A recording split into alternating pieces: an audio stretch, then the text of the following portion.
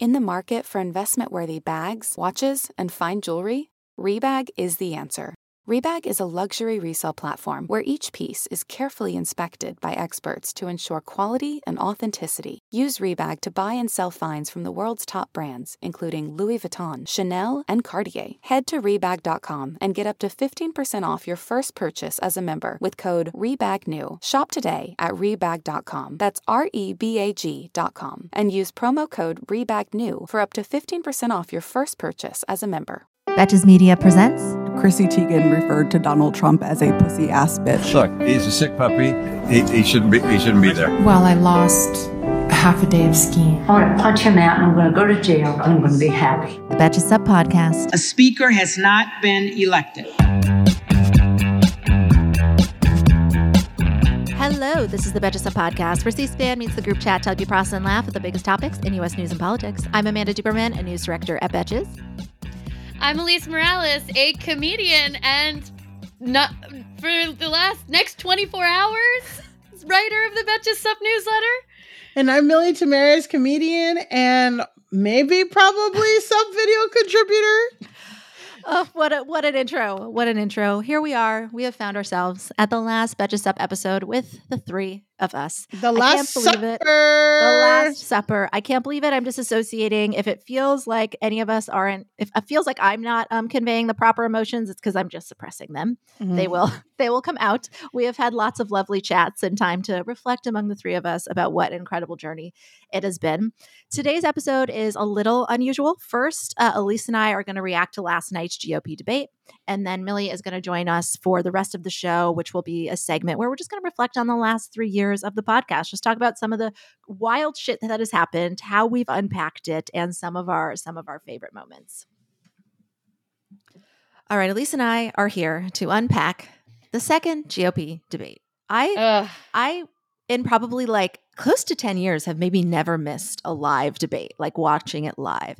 And you know what? I think I picked a good one. I said this before we logged on, but this was a nothing burger of a debate. Like, absolutely. I got extremely you bored. You look mad. I'm pissed. I watched it. This was my last one. I was like, you guys couldn't even bring it at all. It was boring. Not even for Elise Morales. Disrespectful. It was disrespectful to my time and the years that I've spent watching these fuckers debate, that for the last one, they couldn't even like mess up on the walkout, or like the best we got was Donald Duck. No. At least I haven't really gotten like emotional about the end of this, but now I am. Just like the idea of that. I'm like, these fuckers couldn't even top it off. They couldn't even bring it for me. They couldn't even bring it for me. It was really boring. Oh my God. It was really boring. There was one point where I definitely zoned out and I was looking at other stuff on Twitter. And then I zoned back in and Nikki Haley and Tim Scott were yelling about curtains. I was like, what is fucking happening here? Yeah, the words I saw the most were crosstalk, which just sounded terrible. So let me tell you how awful it was. Like, I watched this. I did watch the whole thing. I am a professional on a train back from DC this morning on 2x speed.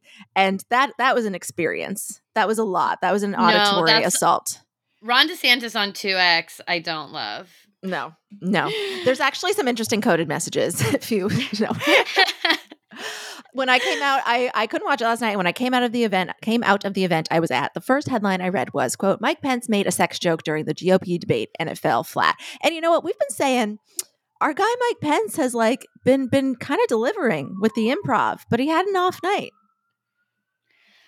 Yeah, I think all of the jokes fell extremely flat last night. Like, it was not an audience. It was not a comedy audience. I don't know who was the warm-up comic or whatever, but this audience was cold, and none of the jokes were landing at all in a way that was, like, really painful. Eek. Who would be a good warm-up comic for the GOP debate? For a GOP debate? A lot of them are auditioning for it. Like, sometimes Dave Chappelle is acting like he wants it to be him. They would be lucky to get him. I feel like it would have to be like that guy who does the puppets, the guy with the racist puppets. Absolutely him. He's probably done it. Other words bandied about this morning to describe this debate were mess, boring, and a giant waste of time. Like Elise said, they talked about TikToks and curtains more than they talked about abortion. Like people timed this and checked. So we'll go through some of the candidates. Ron DeSantis, like I read, like before I watched it, I watched like the reactions first, and people were like, he didn't talk at all in the beginning, and then he had kind of a strong second half. But I saw no takeaways. Like there's no, like in the Ron DeSantis takeaway section, there's really nothing. There really isn't anything, and like I don't even know what they would like mean by a strong second half. Like he did nothing. It's at the point where I'm like, you got to take him out of the middle. Mm-hmm. He's in the middle there, and it's like there's no. He hasn't. He's got to get motivated. He cannot be first middle. chair. Yeah. He's not giving middle. Like, well, somebody who was, I mean, I think we'll just let Ron DeSantis go there. I mean, we'll sort of circle back to Trump and like who's vying for second, but the person who was really vying for her seat in the middle was Nikki Haley. She had another strong performance, and for people that appreciate her perspective, she got it across, I think, pretty clearly and precisely. She had that funny moment where she said she gets dumber and dumber every time Vivek Ramaswamy speaks, which is smart because he seems to be becoming increasingly irksome to a lot of viewers. I feel like there was a moment before people really got to know him and saw him in a debate where people felt like he was sort of the cool outsider who was like the disruptor, and then people saw him last time and were like, this guy's annoying. He's scary. Like, and I really mean, like, he talks up there like a villain politician talks. Like, he's really giving creepy crawler up there. Yeah. He's like a Black Mirror politician. Yes. Oh my God, Siri just activated the voice.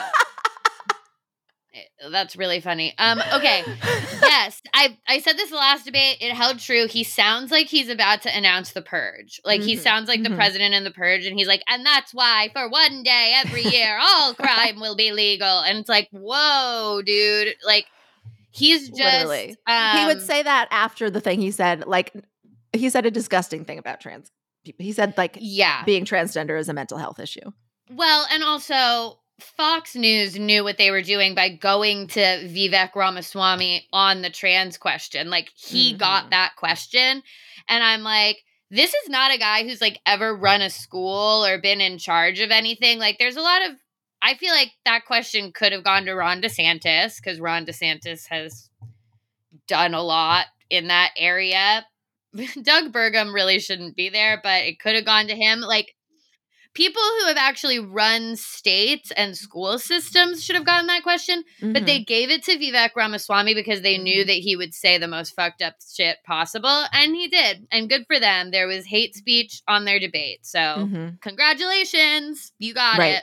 Yeah, they got what they accomplished their goal, got their deliverable for their clients. So Nikki Haley, again, she had a strong performance. She seemed to, hold a different opinion though of Vivek Ramaswamy when she wrote the blurb for his book. If you pick up a copy of Woke Inc., which I don't think our listeners are, but if you were to, you might find a copy of Nikki Haley's words on the back celebrating Ramaswamy's, quote, combination of honesty, intellect, and foresight, which are exactly what we need to overcome our challenges in the years ahead.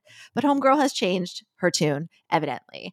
I feel like the hardest anyone really hit Nikki Haley, but let me know what you saw, was Tim Scott, who accused her of spending $50,000 on curtains while ambassador to the UN. This was hard to watch. Haley's defense, this is so stupid. Haley's defense was that actually Obama bought the curtains. And then Tim Scott was like, well, why didn't you send them back? It's like, that's not really how exchanges work, sir. Why would you send back the curtains? What? 5-year-old curtains. Also, like the $50,000 has been spent. You're not like, it's not like the taxpayers are going to get the money. Like now you're actually just buying even more curtains. Yeah. The thing is, I think these two really like each other. They're both Republicans from South Carolina who, I'm not going to call them moderate. I'm never going to call a Republican that again. But they like are the ones on the stage who are vying for the sane people to support them. So I feel like this is one where it's like, maybe they came for each other pretty hard, but like he was like, I don't want to be too harsh. So let's just come for the curtains. Yeah, but I think it made him look really silly because it's like, what the hell are you talking about? And she could be like, you're really reaching, man. And it's like, yeah, he does seem like he's reaching because this is weird and now people are yelling about curtains and this is like not even something anyone's ever heard of. I don't know if this is like a talking point that maybe more Republicans would have heard about the curtain thing, but I'm just like, what the hell is this?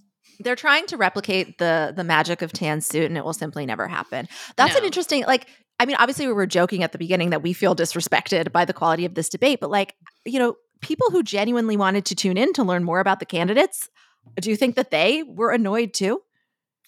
Like, you can't help but be like unsatisfied with that. But they're Trumpers, so it doesn't matter. Yeah, it's hard for me to like figure out what a person who's watching the Republican debate, because they are genuinely like, I don't know which Republican I want to vote for, what their like headspace is. But I definitely don't think that this debate would have been helpful, just for the sheer thing that the candidates actually didn't really disagree on anything. And no one really put forward anything specific to like put them above the pack. Like they all just were like, yeah, we actually think it's good abortion is illegal. Yeah, we actually think everyone should have a gun. Yeah, we're against the striking auto workers for some reason. And we think trans kids' parents should be notified. And like, they're just literally, apart from Ukraine, that was the only issue where there was any break in what any of them said. So I don't really understand how you could come away from that and be like, oh, that person like really impressed me, or that person, I like their ideas, because they all put forward the exact same ideas. Yeah, it really is just about sort of like the debate performance at this point, and a lot of them still kind of underdelivered. So Nikki Haley, I mean, any other impressions of her? I feel like she had a strong performance last time, a strong performance this time. She maybe has like another chance to kind of like overcome Ron DeSantis, but it's just such a like, they're all competing to take the smallest L at this point. So it just feels irrelevant. Yeah, it feels, and honestly, that's the vibe of the debate, is that you can see like these are people who are competing for second place, and it felt like the B team. Like it really, really did. The entire time I'm like, even the person who's doing the best, like no one dazzles you or has any kind of like, no one really sticks out. Like Nikki Haley does a good job, but not in a way where you're like, wow, Nikki Haley like really seems smart. Tim Scott came across as like a normal man. Cool. Mike Pence is so boring. So boring. Chris Christie, I guess Chris Christie is interesting in that he's the only one up there who's talking shit about Trump, and he just turns everything back to that. But like, he's not going to win with that. He's just doing that as sort of a public service, which, you know, God bless him. Vivek, I guess I would say the most magnetic person up there is Vivek, but like magnetic in the way that like the center of a black hole is a big magnet that will crush you. Yeah. Yeah, I was trying to think like if I'm like a Republican donor, who am I going for after last night? And I'm kind of just disappointed. And yeah, exactly. It's going to be Donald Trump. Yeah, right. It's going to be Donald Trump. None of them have it. None of them have even an ounce of it. Not even an ounce. Let's do a quick run through of Tim Scott, because he definitely made much more of an impression last night than in the first debate. That's what people are saying. He had a strong performance, but it kind of felt like he and Nikki Haley were the adults in the room, and Doug Burgum, who was the mute adult in the room. He did have a really interesting moment when DeSantis was confronted over a Florida education guideline that mandates teaching of the benefits of slavery. We've talked quite a lot about that. He was sounding good. He was like having a moment like about how, you know, African Americans, Black people in this country have overcome all these, you know, layers of oppression throughout history. But then he said that actually the creation of social welfare programs were just as bad, if not worse, for African Americans. He was like, it's actually Johnson's Great Society is what has perpetuated racism. Slavery, fine. We got over it. We got through it. Yeah. It's always very weird when Tim Scott speaks on these issues. And like, you know what? He's a Black American. He's allowed to have whatever opinions he wants about the experience of Black Americans.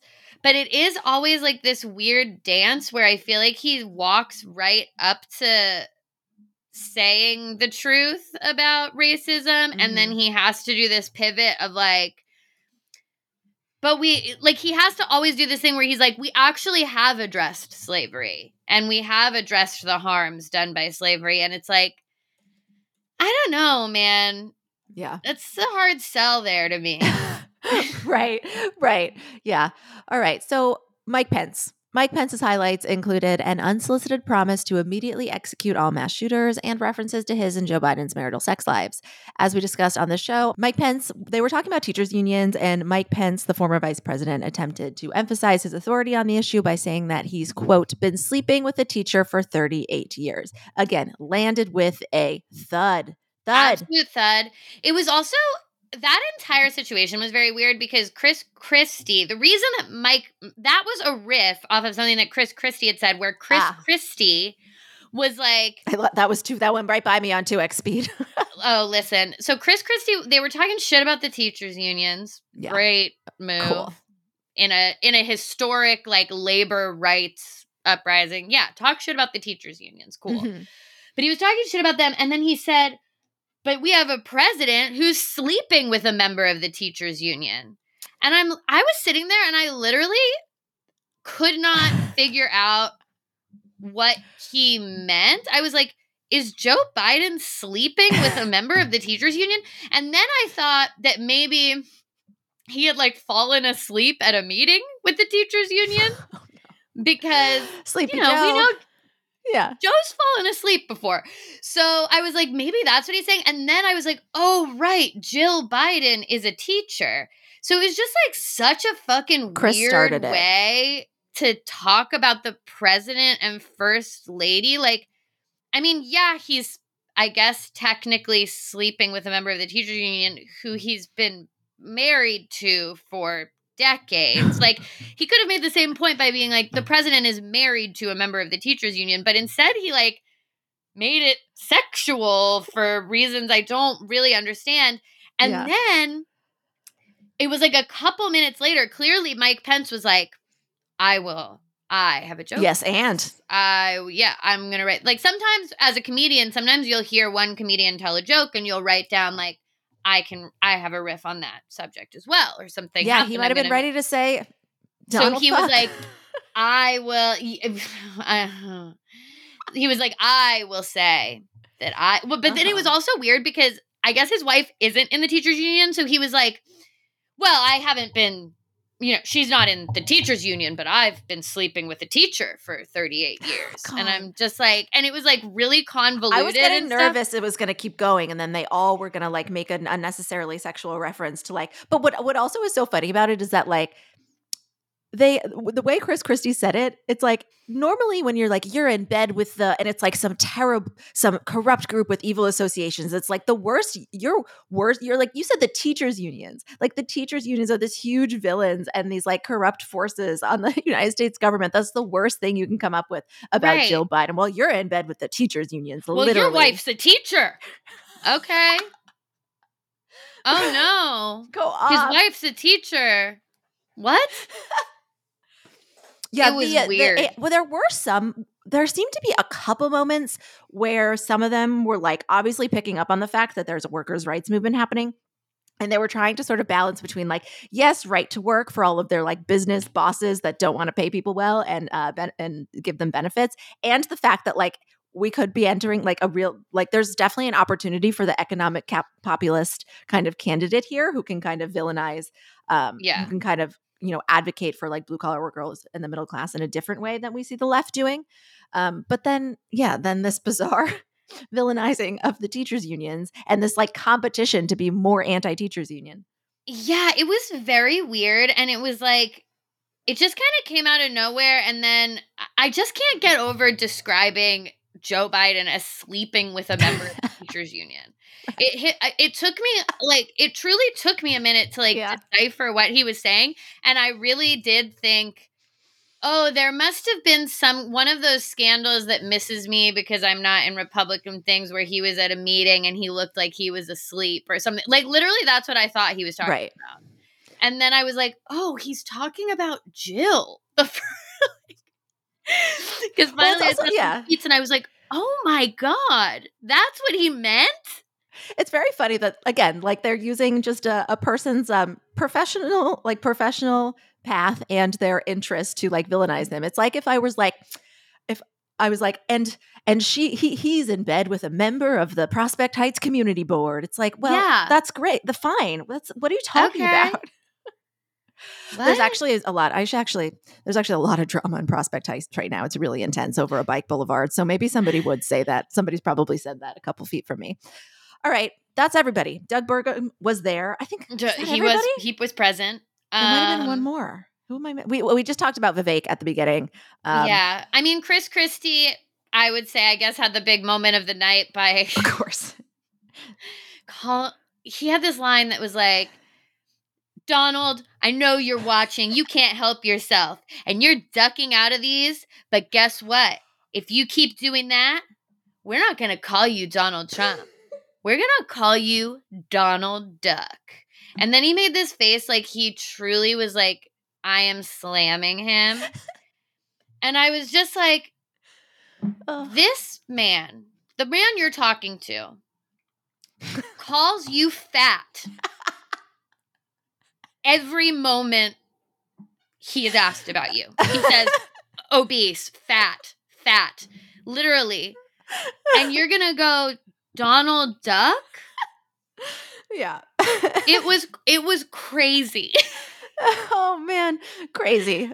He was so self-satisfied. He really thought it was good. He really thought it was good. I mean, it was a joke. It was a joke.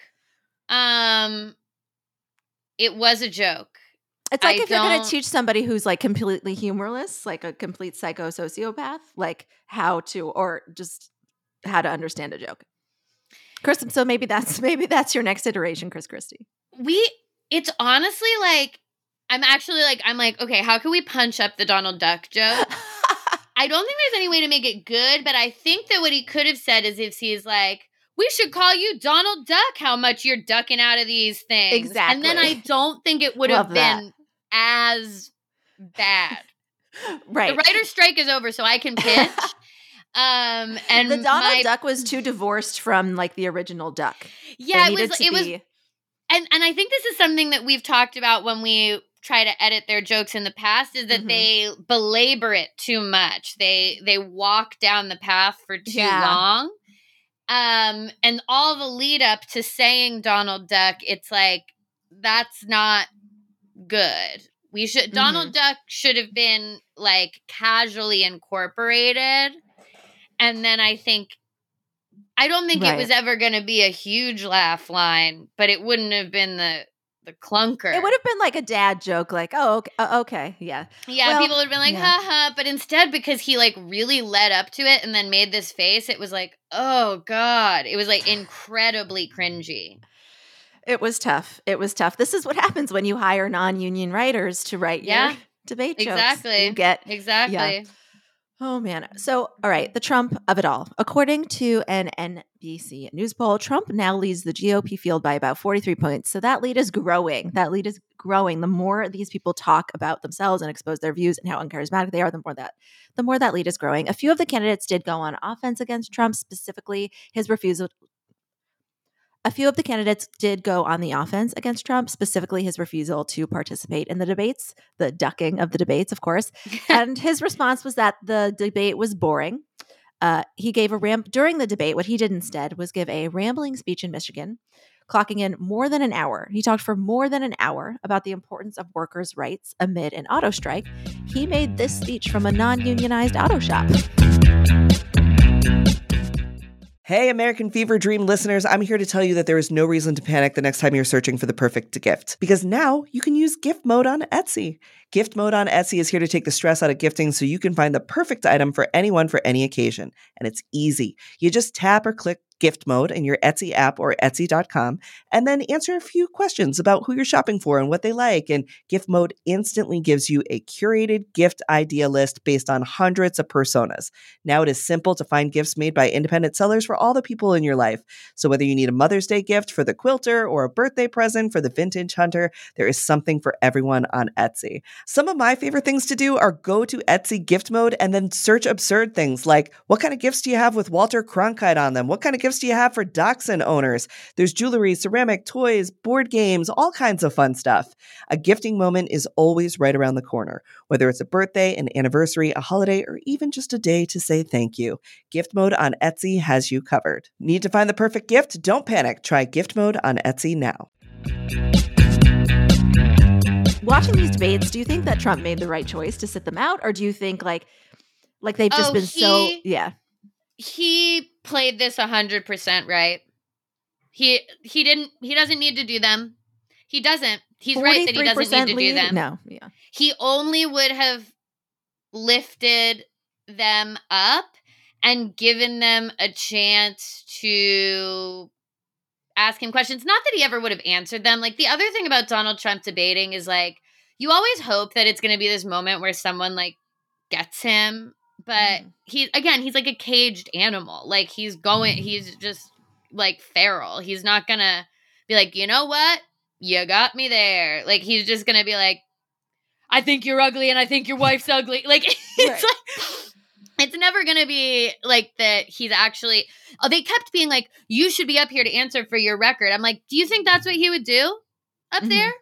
Or do you think he would say, Chris Christie's fat? I don't know, probably mispronounce Vivek's name, like, purposefully. Tell Nikki Haley he wouldn't fuck her. Absolutely. Like, literally give Ron DeSantis a wedgie live on screen. That's not what he would do. He would haze every single one of you live and then leave. And he would probably, And I mean, I think it's also helped Biden that Trump wasn't there, because he's not there to, they're saying all the things about his record that they don't like, which includes a lot of spending. Republicans say they don't like spending. Trump cut a lot of taxes, and there was plenty of spending. So the Biden campaign this morning was basically retweeting quotes from the GOP debate saying, we agree, because they're all dunking on Trump and he's not really there to defend himself. So it's really helping both sides that he's not there, kind of like to a degree. Yeah, I just think, like, the debates in the past have been a forum for, honestly, Donald Trump to just wipe the floor with everybody that he's debating because of his complete lack of decorum and insane behavior. Just, like, no one can match him, So there isn't really any point in debating him because he sucks up all the oxygen, and the only thing that is ever remembered from the debates are the digs that he gets in. So if he was up there and he was able to say whatever it was he was going to say about Hunter or Joe and get his digs in on Joe Biden, those would be the headlines alongside whatever massive disrespect he showed to the other people on the stage. And that would be it. Like, the only thing we remember from the first round of debates are all his nicknames for everybody. And then the only thing we remember from when he debated Hillary was him stalking around behind her. And then, like, the one debate he did with Joe Biden was just completely crazy town. So it really doesn't serve anyone for him to be given that kind of platform. Yeah, that's true. Exactly. I mean, not much more to discuss. There's one more of these, I think, in like a month and a half. In Miami. And then they're going to be really xenophobic at that one. And they're going to be talking about the border wall even more than they have. That one's going to be crazy. And also, you won't know? No, sit that one out. I'm gonna sit that one out. But I will say, because it was on Fox, so I ended up catching some of the Fox after show, which was like, ooh, interesting, absolutely terrifying. Like, all of them being like, every single person on that stage would be better than Joe Biden, and I'm like, okay, you guys act like Joe Biden. Joe Biden is just the most basic, like, flatline It's just whatever. Anyway, it's just funny to me when people act like Joe Biden is so terrible, when I'm like, the whole thing about Joe Biden is that he's so nothing. But anyway. In all the best ways and often the worst. Yeah. Yeah. Like, the thing is, we're voting for that, or again, the center of a black hole crushing all human matter. So it's like, but their big thing was that they seem like they really want them to, whoever, like the debate people, to cut down on who qualifies for the next one. So I feel like, I mean, Doug Burgum, really, can he stay on that stage? That sounds kind of crazy. Yeah. They kept saying like there are a couple people who shouldn't be up there, and I was like, I wonder who they're referring to. Probably Doug Burgum, probably Christie, because even though Christie has a lot of moments and takes up a lot of space, he's not actually a viable candidate for the nomination. So I wonder if maybe they lose two for the next one, and then it's just Tim Scott, Nikki Haley, Vivek, and DeSantis. Right. Because they still, a lot of them, the people that are not supportive of Trump, like they're still desperate for an alternative. And they're like, eventually we need to coalesce around somebody and give them all of our support, because it's going to take literally everything we have to get any, primary challenger to beat him. Or also in the event that like something happens to Trump, I don't know, he dies, he like gets immediately imprisoned. I don't think any of that is happening before like.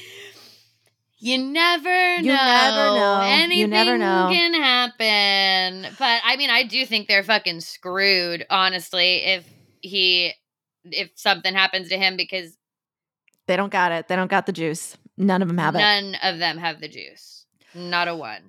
All right. Shall we bring Millie back and wrap this up? I think so. It's time. Okay. There we have it.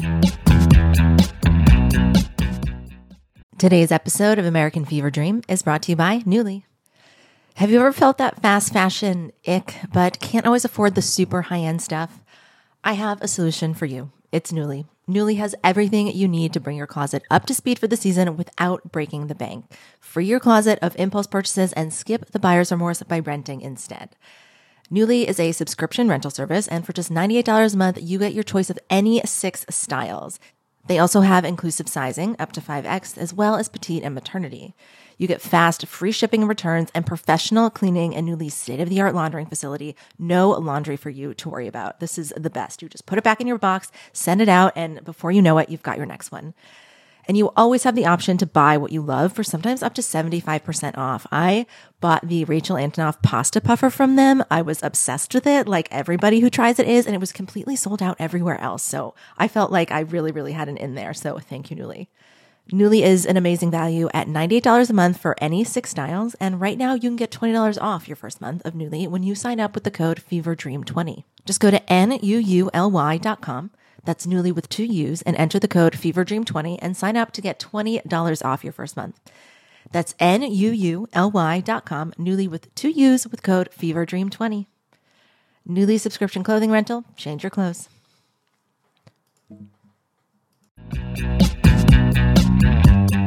All right. As we announced 2 weeks ago, today, Thursday, September 28th, marks Elise and Millie's last podcast with us. The Better Stuff podcast is also going to take a quick little hiatus before we're launching ahead of 2024. So growth is always good. We're having some exciting conversations about what's next for the podcast. And if you didn't listen to Elise and Millie's really beautiful kind of explanations for their moving on, definitely go listen to that. But, obviously this is the end of an era, and we have to mark it accordingly. It's the end of the era of the three of us, and also Sammy and Brian and Caitlin, such fundamental parts of this host lineup. Sammy will obviously be coming back in. Brian, I will probably drag back in. Caitlin's writing amazing stuff for the website. I will gonna try to get her back on from time to time too. So like I said, this podcast precedes this particular host lineup, but I wanted to pull, a few news events all three of us were podcasting for starting in like mid 2020, just to reflect on what it was like to cover them. I don't think we would do this if we weren't, having this transition for the podcast. I have not thought about some of these moments for a long time. So should we just dive through this list? Yeah, let's get into it. walk down memory lane, dark memory lane. Walk down. Oh my God. As you said that, I just envisioned like thunder, lightning, just like burning stones. It has been quite a treacherous lane. But the thing we talk about the most, the moment, the best day on the internet was when Trump got COVID. Oh, the alchemy of that moment, it was just a delight that I never experienced. And I feel like we can say it now because he survived and that fucker's never dying. Yeah, he I was proud to be an think, American. I was proud to quote Michelle Obama, for the first time ever, I was proud to be an American. I mean, the instant memes, everything happening, it was really beautiful. It was really beautiful. And we talk about it all the time. It was Twitter's last great day. Yeah, it was. I don't know. There were subsequent ones? Yeah, the Montgomery brawl. Oh, yeah. Good point. Corrected. August 5th, 2023. I'm kidding. I very distinctly remember Danny waking me up literally like it was Christmas, like the way that you would be like, Santa has come. He was standing in the doorway and he was like, Elise, Trump got COVID. And I was just like, ah! Again, like a child, jumped out of bed, ran to the living room to watch all my little shows and everything.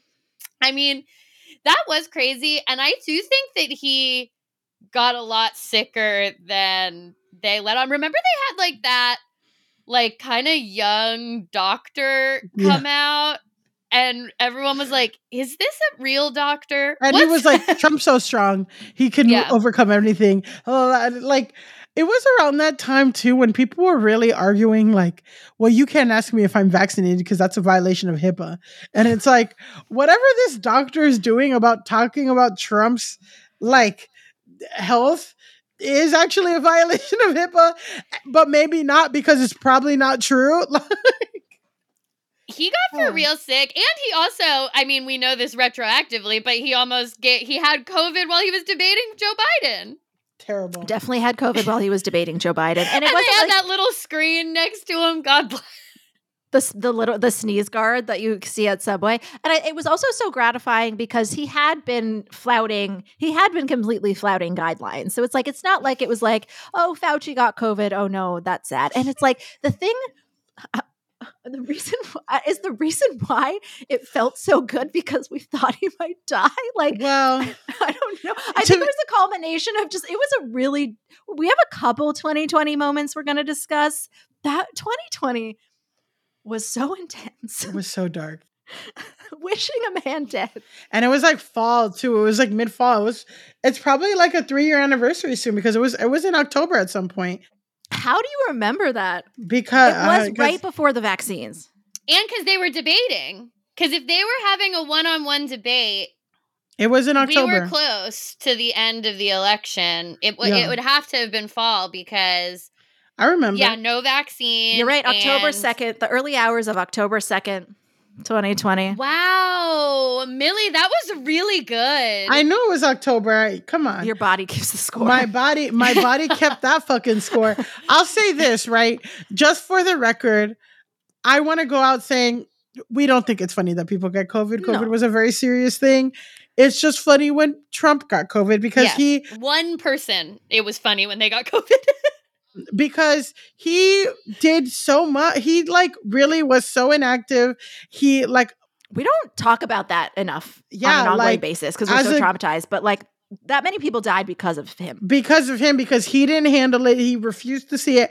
And it was some kind of like poetic justice that he got it. I would say I was laughing thinking about there's one of my favorite podcasts that's thankfully now over because it was all about Trump and his financial crimes, was Trump Inc. And they had this whole episode dedicated to how fucked the Secret Service, like their bills to the US government because covering Trump, they all had to get jet skis because they have to like follow Trump's family and they all like they had to stay at his fucking hotels and they didn't even give him a deal and all this crazy shit. But so I'm like, these guys are like on vacation all the fucking time. But the Trump getting COVID, I'll never forget. Windows down in the SUV, like he did like some weird parade to show how strong he was. And he looked physically infirm. He looked So it Yes. was like from this big Tahoe SUV shit, but like with the windows down and no vaccines yet. no vaccines, and like the Secret Service was like masked up, sitting in this car next to Trump while this motherfucker had COVID, so he can wave out the window. So like his 3 fans, and oh man, and then also I'll just say this: the COVID coin. That one stuck me. The commemorative Trump defeats COVID $100 coin that looks ugly as shit. Maybe Bob Menendez will accept those for his the surplus of those for his next time he needs to pay some late mortgage payments. The next one today is it's also 2020 related. I'm not going to get fully into the pandemic because I don't think culture will ever revisit that. Like, I never want to read a pandemic novel. I never want to watch a pandemic TV show or watch a pandemic rom-com. I simply don't want to revisit it. Like, it was so, I have no desire. It will be, I've thought a lot about this. Like, when will we start to see art that is like explicitly about the pandemic that is like successful? I think the only pandemic piece of art that was produced during the pandemic that was successful is Bo Burnham Inside. Ooh. That's the only thing that I think people genuinely liked and watched and wanted to engage with that was about the pandemic. I know some shows tried to do the pandemic and stuff, and like I know the morning show has like a pandemic, like they touch on the pandemic in seasons or whatever. Oh my god, the morning show. But I feel like that stuff doesn't come until you have like a younger generation that straight up does not remember it and can look at it in a way of like, I don't know. I feel like when we were young, there was a lot of World War II stuff. And people were like, let's think about World War II. And that had been like several decades since World War II. The people who had fought in World War II were old by that time. I think that it's going to be similar to the pandemic where like no one is going to want to watch a COVID movie unless they are a person who they're like, oh, that's crazy that happened. I wonder what it was like. It's so funny because this week, Millie Bobby Brown released a novel or a book about stories that her grandma told her about being a teenager in World War II England. And interesting. It's like one of our grandkids are going to like write a novel about like I call it the washing groceries era, like late March, early April 2020, when everyone was washing groceries and like going to the grocery store was the horniest thing. Like being single during COVID, like that was so crazy. And you like, lived alone, right? And I lived basically my roommate was out. Oh, okay. And then I had a friend who lived a few blocks away and I would see them like every other day. We'd go on a walk. And that's when they started. I got kicked out of the park for drinking. Like it was just crazy. And the same park I was at was the same park that the Hillsong guy met the mistress. Like a lot of shit went down. Sacred ground, man. Oh, yeah, I remember the pandemic was so intense. Suddenly they were like, "You want to do that podcast 5 times a week?" And I was like, I guess we'll do that." And then we kept it that way for 2 years. So, okay, next on my list. So, the pandemic, we're not going to get into like, it's like I would never watch Contagion now because I have no curiosity about what happens during a pandemic. We all know. So, exactly. It will take people that kind of have questions and have a curiosity about what actually happened. But the next on my list is just like, this isn't an isolated moment, but just like the last few months before the 2020 election. I think a lot about this time because it was just so stressful. My hair was falling out, not because of anything anyone was making me do professionally. I think just like anyone in a position with a platform, which was honestly everybody, was just like felt so much pressure to do absolutely everything possible to turn out every vote and make sure everybody knew how bad Trump was. And like it was just a tough, like my hair was coming out. I was so scared. I was so stressed, just so scared that man was going to stay in power. And now, I think there was a poll that came out today showing he might be a couple points ahead of Biden, which I'm not going to engage with. But what do you guys remember? Not about covering, the panic and urgency leading up to 2020, but just about experiencing it as a person. I had so much I think when Trump won in 2016, I personally felt, and I think a lot of people felt like, fuck, I didn't do enough, or because there were people who were like, do you want to come like knock on doors in Pennsylvania? Like, we're going to go a trip and for Hillary. And I did, I didn't do as much. So I feel like not overextended myself, but I really worked hard to not have that same regret this time. So I like filled out a bunch of postcards for the Sunrise Movement of like teens in Pennsylvania and be like, please vote. And like, I signed up for fucking poll working. And everybody I know was doing phone calls and emails and texts. Yeah, exactly. I can't, like, not canvas. What do you call it when you phone bank? I phone bank several times. Like, I did so much, like, personally, so that when, like, whatever happened, I was like, well, exactly. I fucking gave it the college try, and I didn't have that despair feeling that I had in 2016. And I just remember that, like, in New York City after Trump won, every single volunteer, like Big Brother, Big Sister, had like so many fucking volunteers. They were like I had a like overwhelmed. What was it? ACLU had so many donations. They were overwhelmed. My roommate at the time, before Trump won, she would go like every other week to like the edge of Queens to an abortion clinic to be one of those escorts that like accompany women to their cars. After Trump won, so many people felt so guilty that the wait list, like, she could only go every 4 months or 5 months. So it's like that kind of energy was the 2020 election for me and everyone I knew. Mm-hmm. And all of that energy, and Biden still only won by like, 60,000 votes in a couple of states. So like, dude, that feeling about like you have to do not wanting to leave anything on the field, like, thank God we all did that. I feel like 2020 brought up a lot of like 2016 PTSD for me as well, in the way that Millie described. Definitely, like, I was very like, I'm going to JFK to protest, like, I'll be there. Oh, yeah. Like, I remember like there were like so many immediate things to protest, and everyone was just out. The Women's March, I went in DC, like everyone, like it was such like I was like, oh my God, I can't. But part of it for me is that I was definitely one of the people who did not think that was going to happen at all in 2016. I truly, like, I was honestly arrogant about it. I was like, there's just no way that he wins.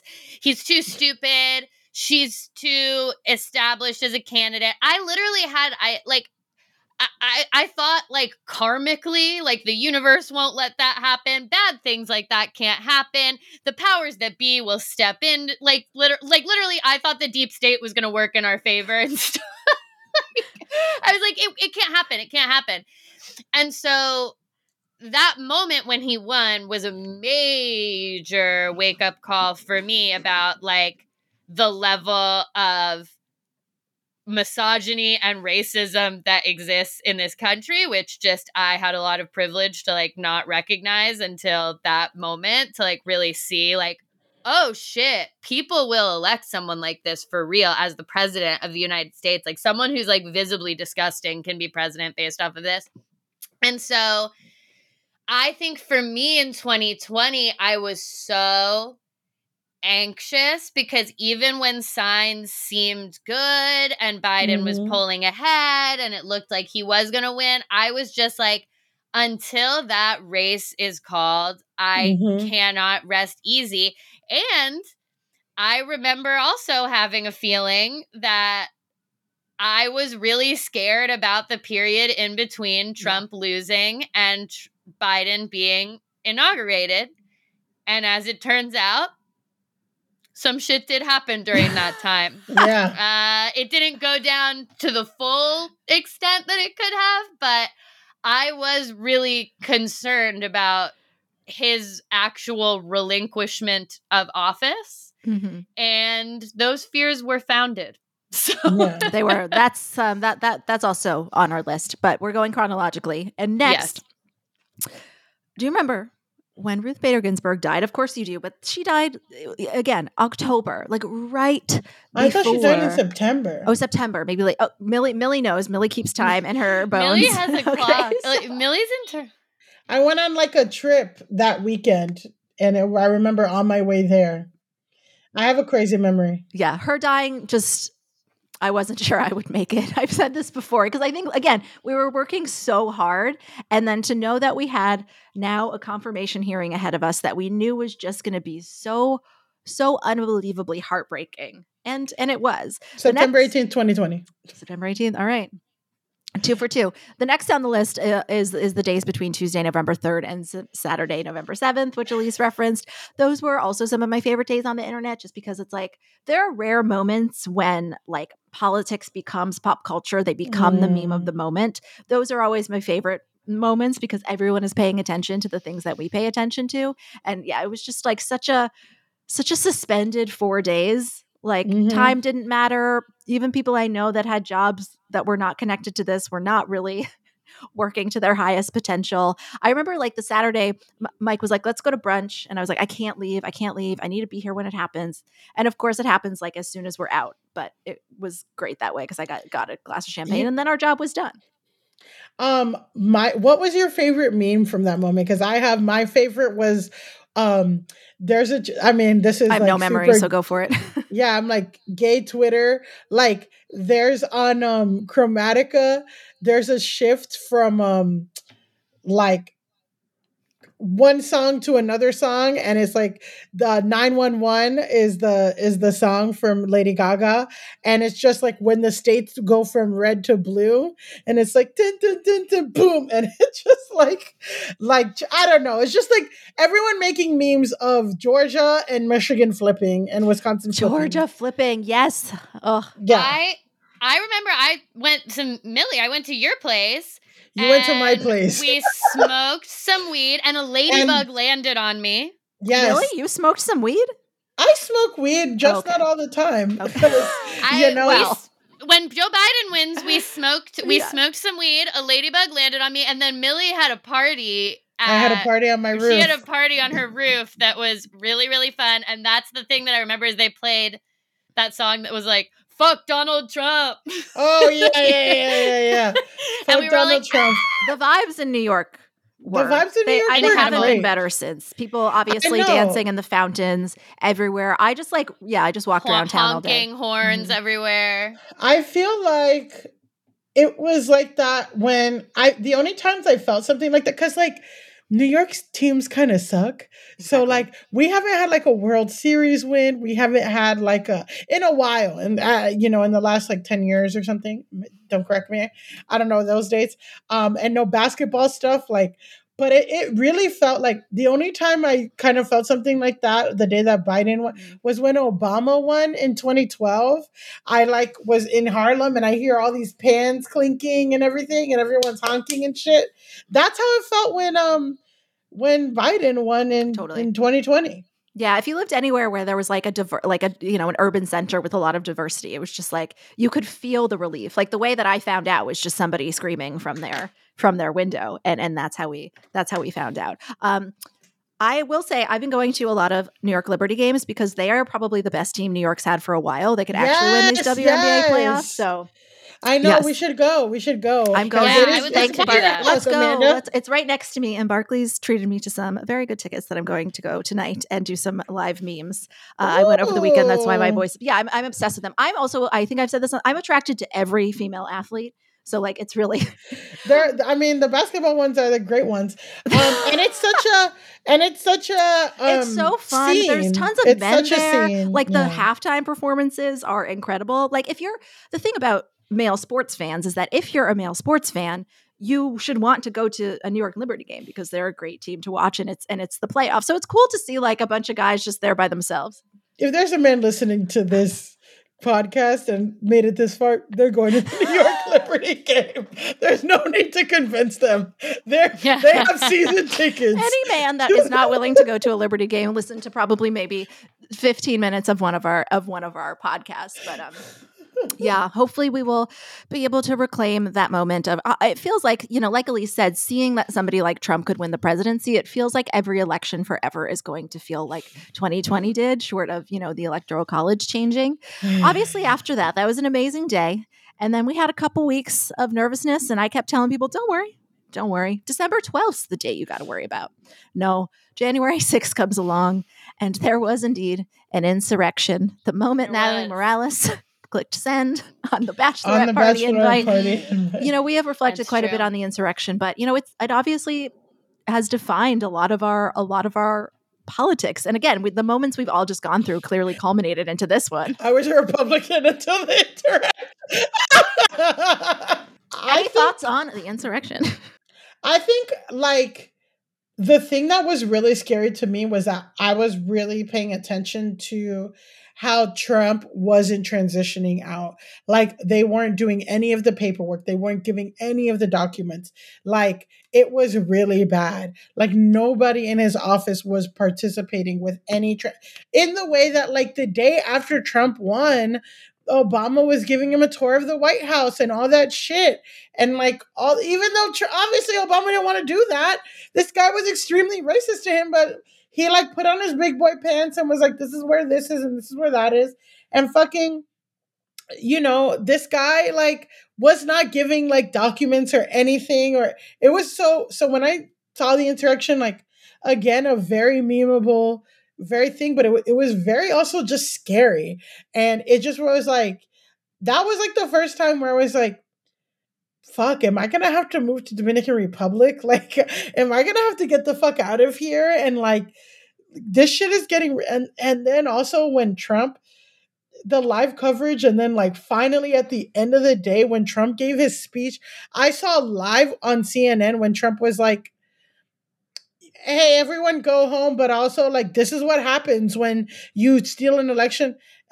That shit was fucking so infuriating that Jake Tapper almost had an aneurysm on CNN talking about hot guys that are problematic. Anyway, but yeah, that was just a clear memory of I was definitely really scared, and also thinking it was destabilizing.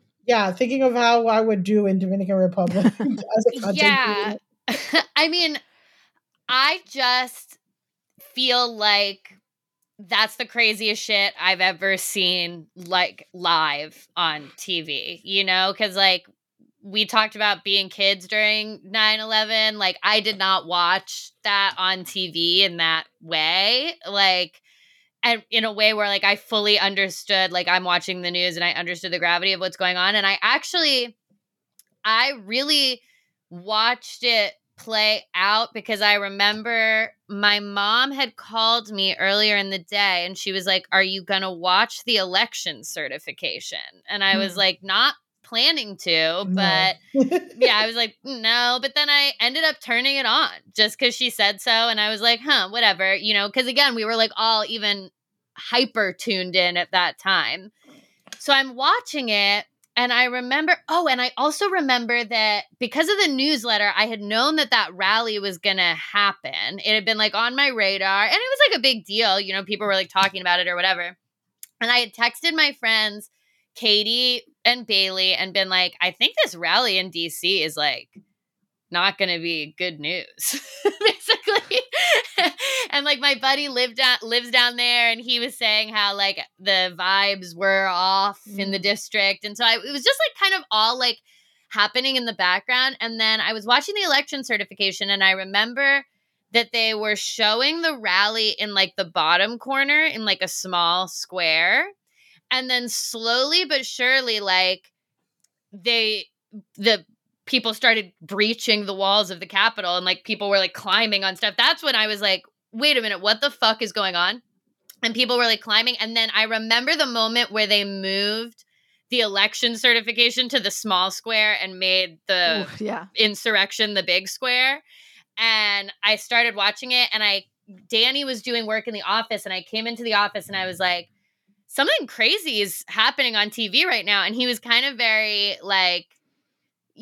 that's whatever. And I was like, no, you have to stop what you're doing and come see what's happening on the TV right now. And then the next thing, the other biggest thing I remember is watching it and just being like, where are the police? Like, how is this? I remember just being like, how can this be taking place? Like, both of us were yelling, like, where's the fucking army? And we've learned so much since then about, like, that during that whole time, Trump was basically MIA, refusing to do anything. Eventually, Mike Pence had to, like, step in and do stuff that he wasn't actually technically authorized to do. Like, we know so much about what was happening behind the scenes then, but I remember as I was watching it just being so, like,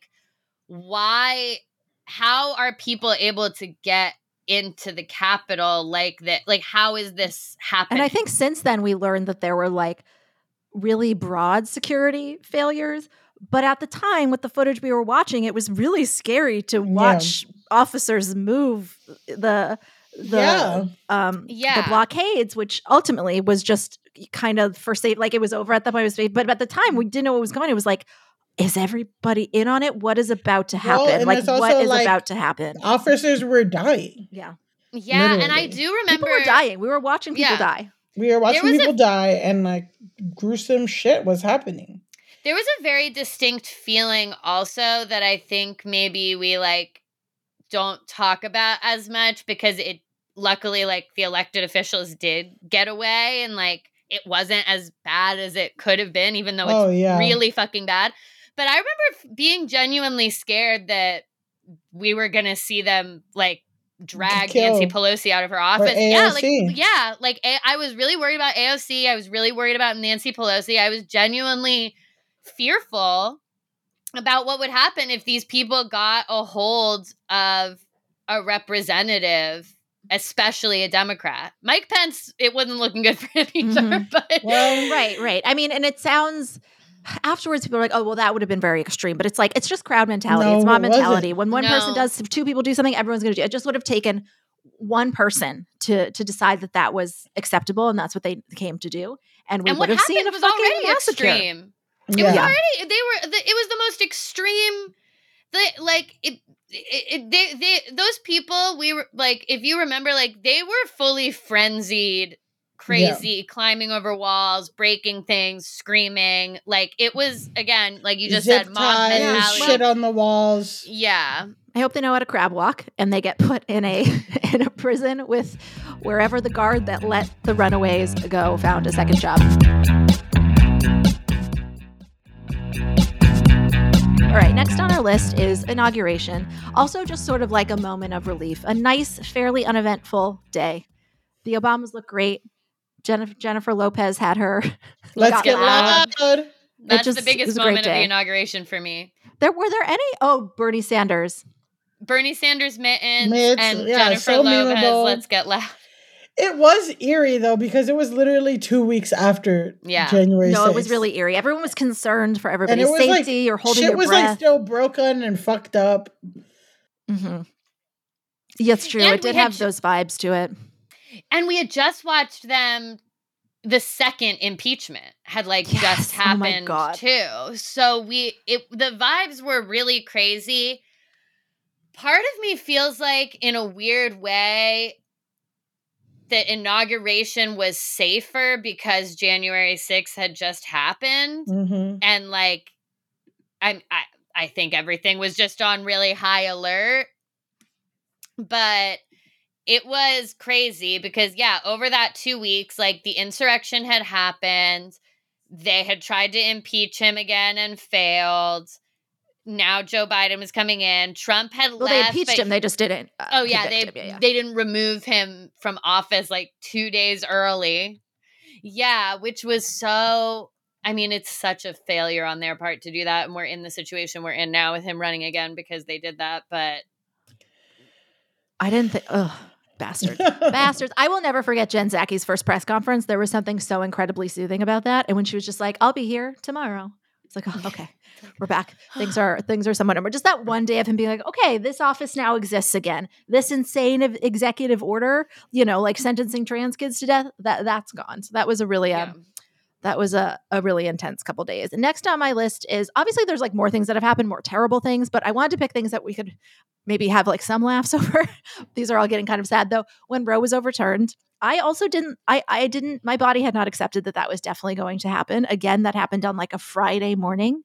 And despite all signs pointing to them doing that, and, so many, like we've talked a lot about how now it's just sort of like we take for granted that pretty much all Democrats are out there saying the word abortion, talking about abortion rights, but that really was not the case a year and a half ago. It was really hushed about. Nobody was talking about it. And now we have like women who should never have been put in the position to have to talk about the worst medical catastrophes of their life. It's like, it's been, a year and change since that was overturned. But I think that was one of the biggest moments on our podcast. I was definitely grateful during that time to have like a space to talk to other women about how intense that was.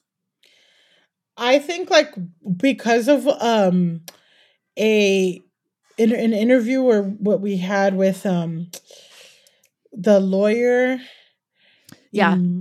Amani Gandhi.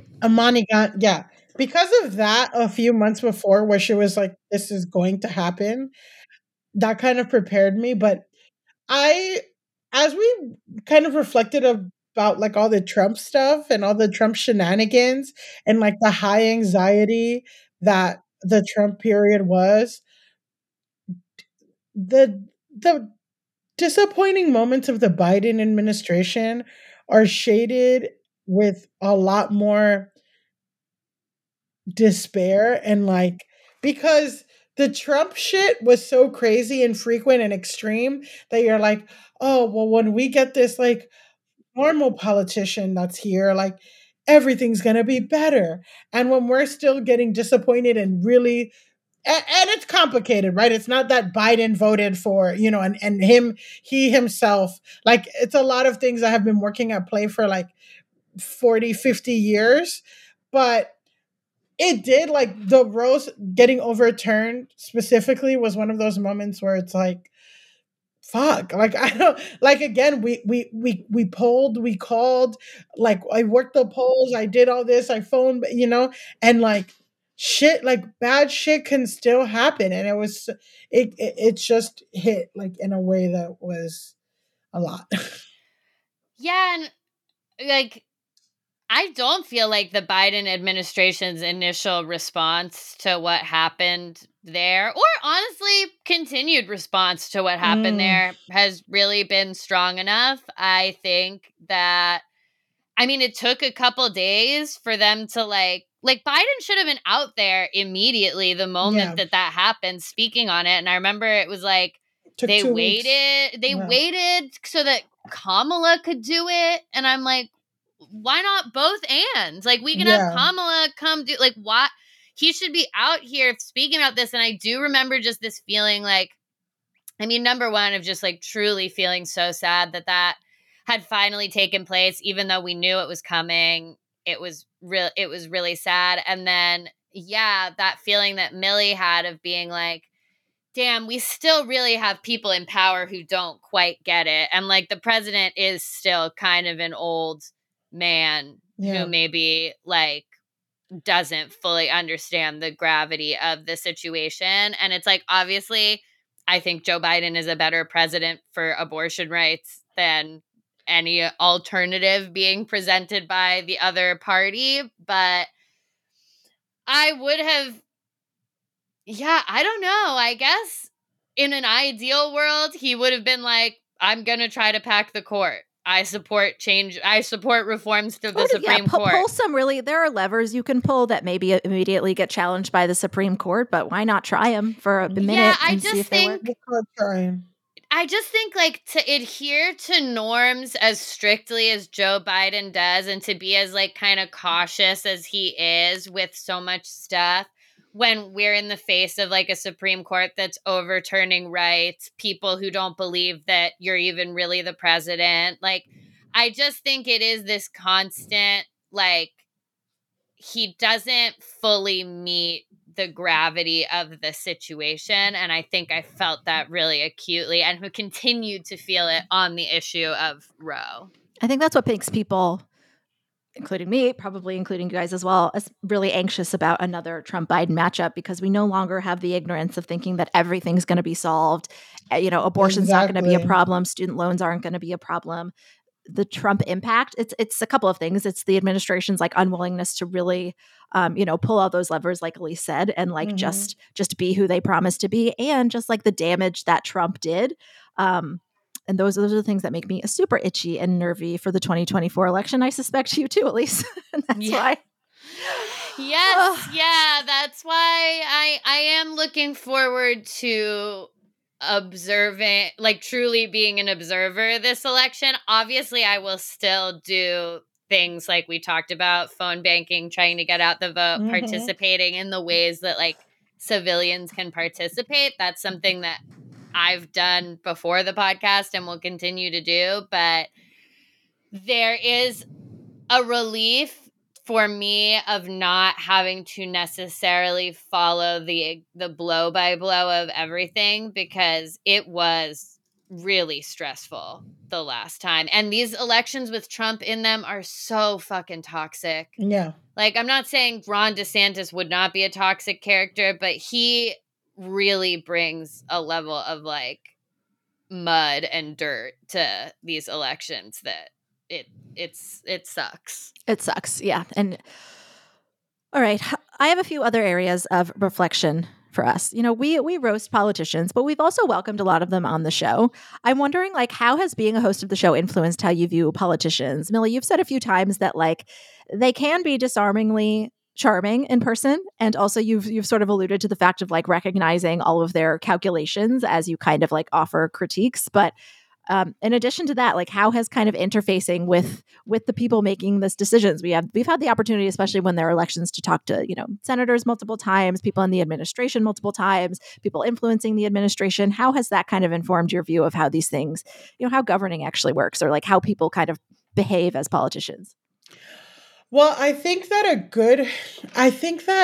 it has like muddled it up, and I think like society generally has this distrust of politicians and all this stuff, and like career politicians and this and that. And I think in interacting with more of them, to me, it really showed like that the skill set and the soft skills that you need, like that has integrity and will stand up for it, like stay consistent to it. Like that's what we're looking for, not somebody who's like everybody who's a career politician is bad. Like I don't subscribe to that. And I also, again, have being exposed to so many, have really found that there is a skill set that you need.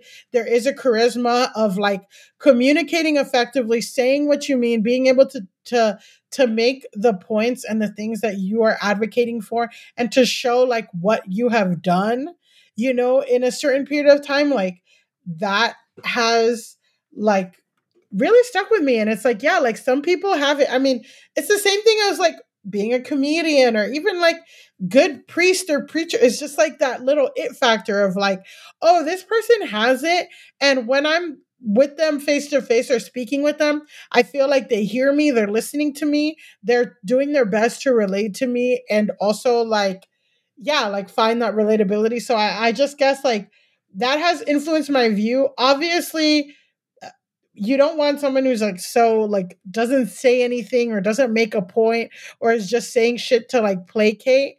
But I do think that like, yeah, you need a fucking skill. And it is like half of the job is being able to convince and whip votes and all that stuff. And like being somebody, again, like it's kind of similar to comedy, where it's like, sure, you can be a good stand-up and not whatever, but like if you want to like write on a TV show or act in something, you need to be like good in a room and like be people want to fucking work with you. Yeah, there's a reason the politicians on the media circuit are on the media circuit. How about you, Elise? You've also done it with, tuning out the news as well.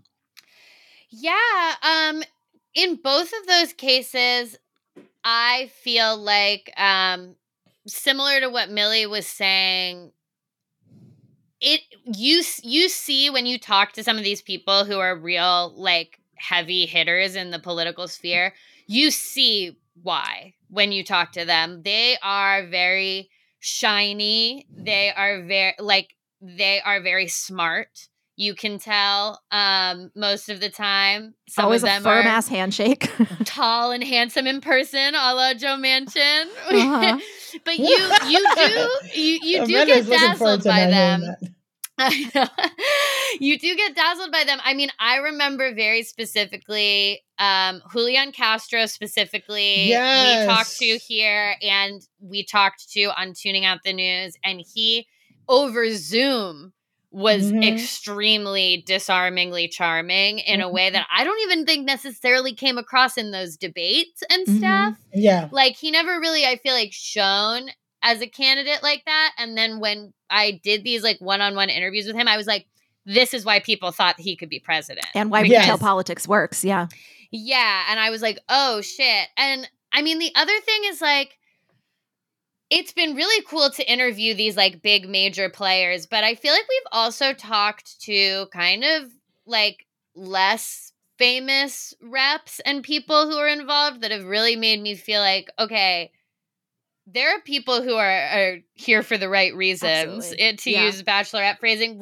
Jasmine Crockett, the representative from Texas, I am now like, I follow her all the time. I think that she's going to be like a really big deal in general. But I just remember like really feeling inspired by her and inspired by the fact that, you know, she's out here day after day in Congress, speaking truth to power in Texas, where, you know, she's not necessarily always going to have her voice heard, but she's there and she's doing it. And there are people in our government right now that we can look to who are genuine problem solvers and who do understand the full gravity of the problems as we understand them. It's not like Joe Biden where you're like, okay, this is a guy who sort of gets it, but also just doesn't. There are like the people who really get it are there as well. Yeah. And you can even see that like, we've actually never really worked. I've never booked anyone who's been very difficult, but you know, some people will demand to see, they'll be like, they're not showing up unless you send me the questions by the letter that you're going to ask them. But then it's always the ones that are the best interviews and the people that are most effective politicians, the ones that are like, they're open. They'll talk about what you want to talk about. Like they know we're the Betches Up podcast. We're friendly to them. So like, and then you can really tell the difference, the people that are really earnestly just engaged and they're like, no, nothing's off the table. Like we're just having a chat here.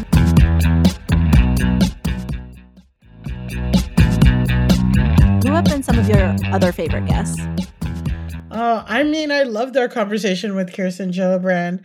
I thought it was really cool. Like, obviously love Korean Jean Pierre. And I'm like, I have to get married because I do want her to officiate.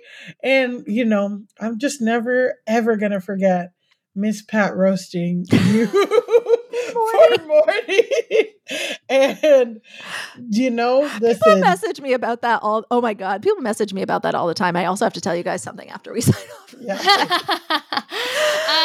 Yeah, those are top interviews for me too. Getting to talk to Alana Glazer the way that we did and Glennis Meager about just like, that was just such a really like in-depth and thoughtful, great conversation. That I really think only could have been had here in the setting that we created. And I feel like that's what felt so good about it, is that like we all had a feeling she's very famous. So like I think we all knew that she's obviously very nice and funny, but I tend to like when working with celebrities, like everybody has bad days and you can tell when you've got somebody that's just not in a good mood. They're not being mean. It's happened on our podcast before with random people. It's just not going to be the best interview. And I was so nervous for that one. And the fact that it was like as good as I could have possibly imagined. Like we could have chatted all day. We had so much fun just chatting after that. Was probably that was definitely also like one of my most rewarding days. Yeah, that was just a really fun one. And then honestly, I'm glad that we got both Buttigieg's on here. Yeah. We got They feel like they're part of Pete the fam. and Chasten. And which sounds crazy to say. Pete is very easy to talk to. Yeah, no, and he's another one. And he says like, good to see you again whenever he sees us. Yeah. Yes. He's another one where it's like, I know why the fuck people like you. Mm-hmm. Absolutely.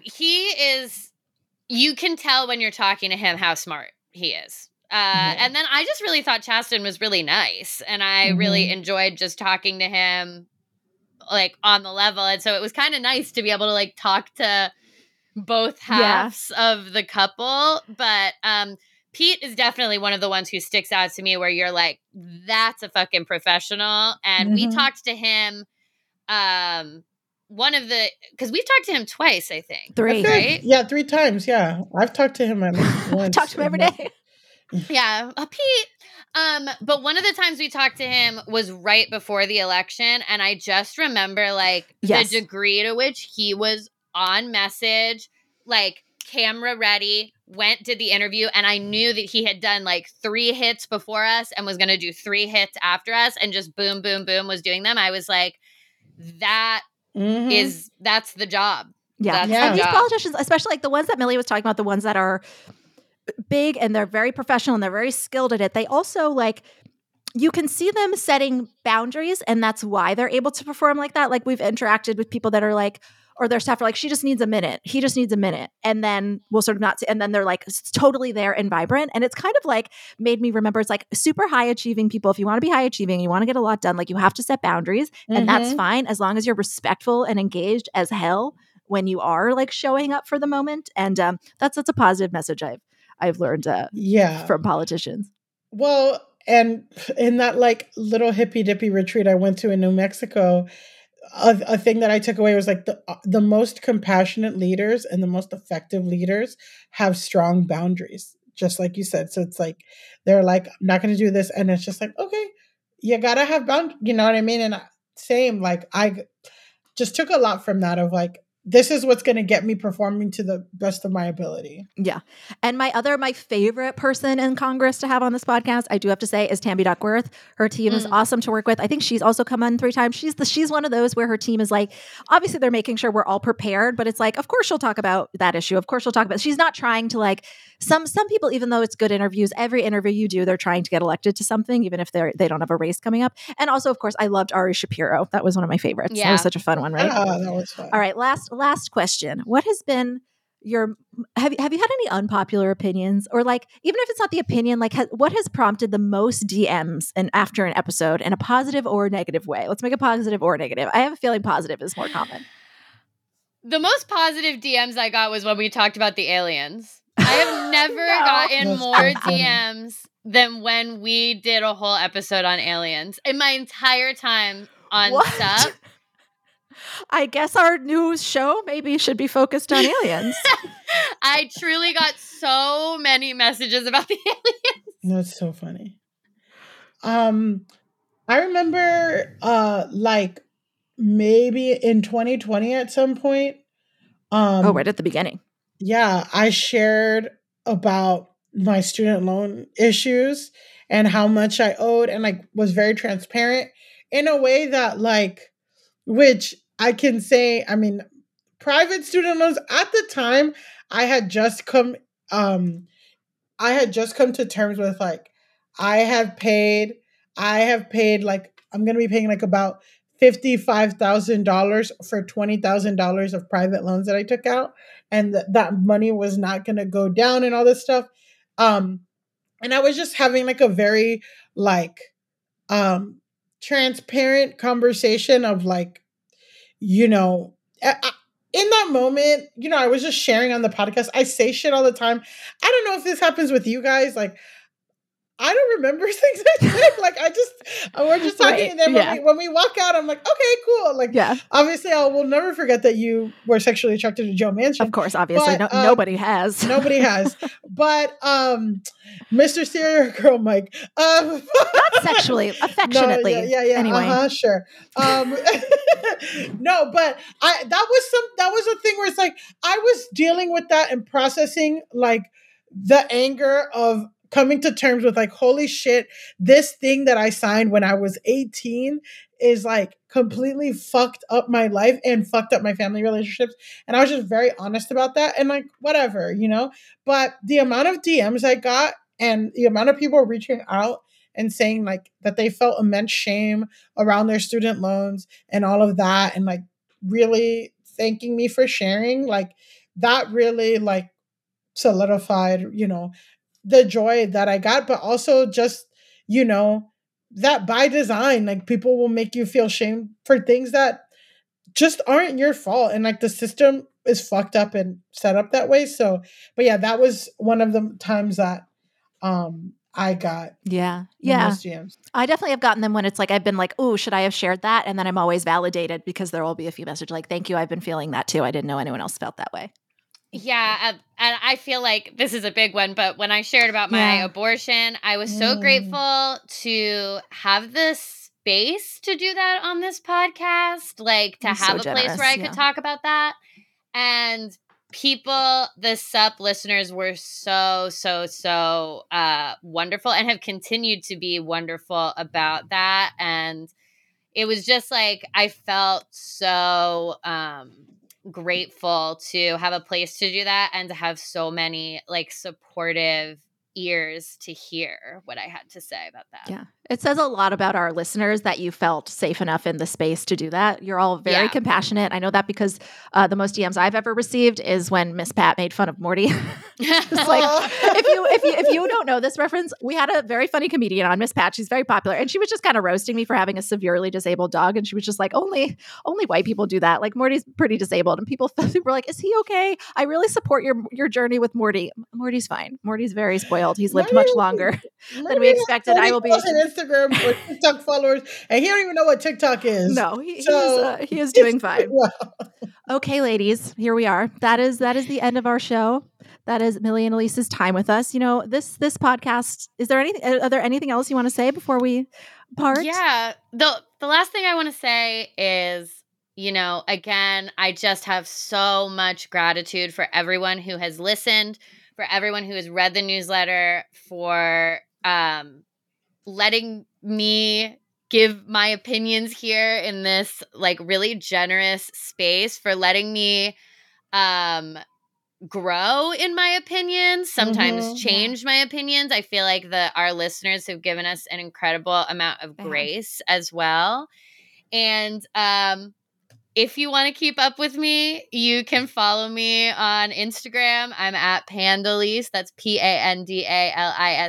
I'm on TikTok at Elise Navidad, Alise, and then Navidad. And I am going to end on a plug. I have live shows coming up. If you are based in New York and you want to see me live and reminisce about the show in person, I am doing my solo show October 21st with Millie opening, and that's at 3 p.m. Perfect opportunity on a Saturday. It's 3 p.m. on a Saturday. It's at Under St. Mark's, which is a really small, cute, intimate venue.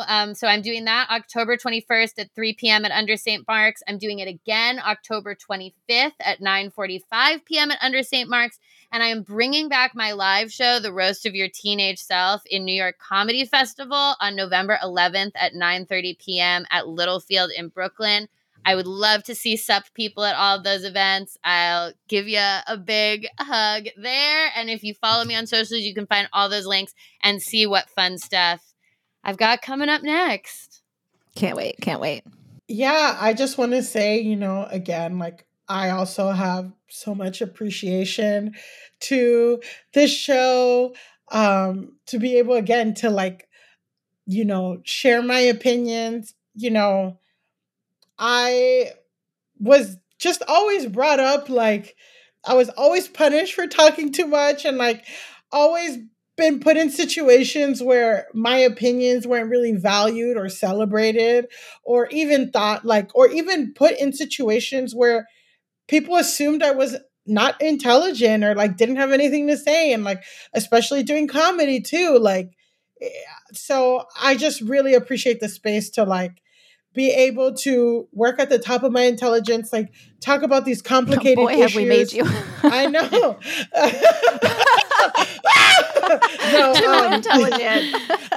Talk to the top of my intelligence, share like my nuanced opinions about things, share what's going on and what's important to me, you know, and like grow as a podcaster, as a creator. And also like this relationship I have with Amanda and Elise, like I value it so much, where we're able to share memes and stupid TikToks about people praying to Donald Trump, and I just have immense gratitude, and I've grown so much. The group chat will be strong. The group chat is still happening, and it's not going anywhere. No. But I'm just so excited for what's to come. And please, like, let's stay in touch. I have also exciting things like coming up. Nothing to directly plug right now, but just like, please keep in touch. I love you guys so much. I loved my time at the show. I loved everyone at Betches. And I'm looking forward to what's coming in the future. Beautiful.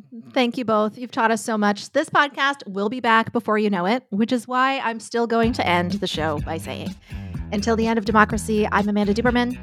I'm Elise Morales. I'm Millie Tamaris. And this is the Betches Sup Podcast. Bye.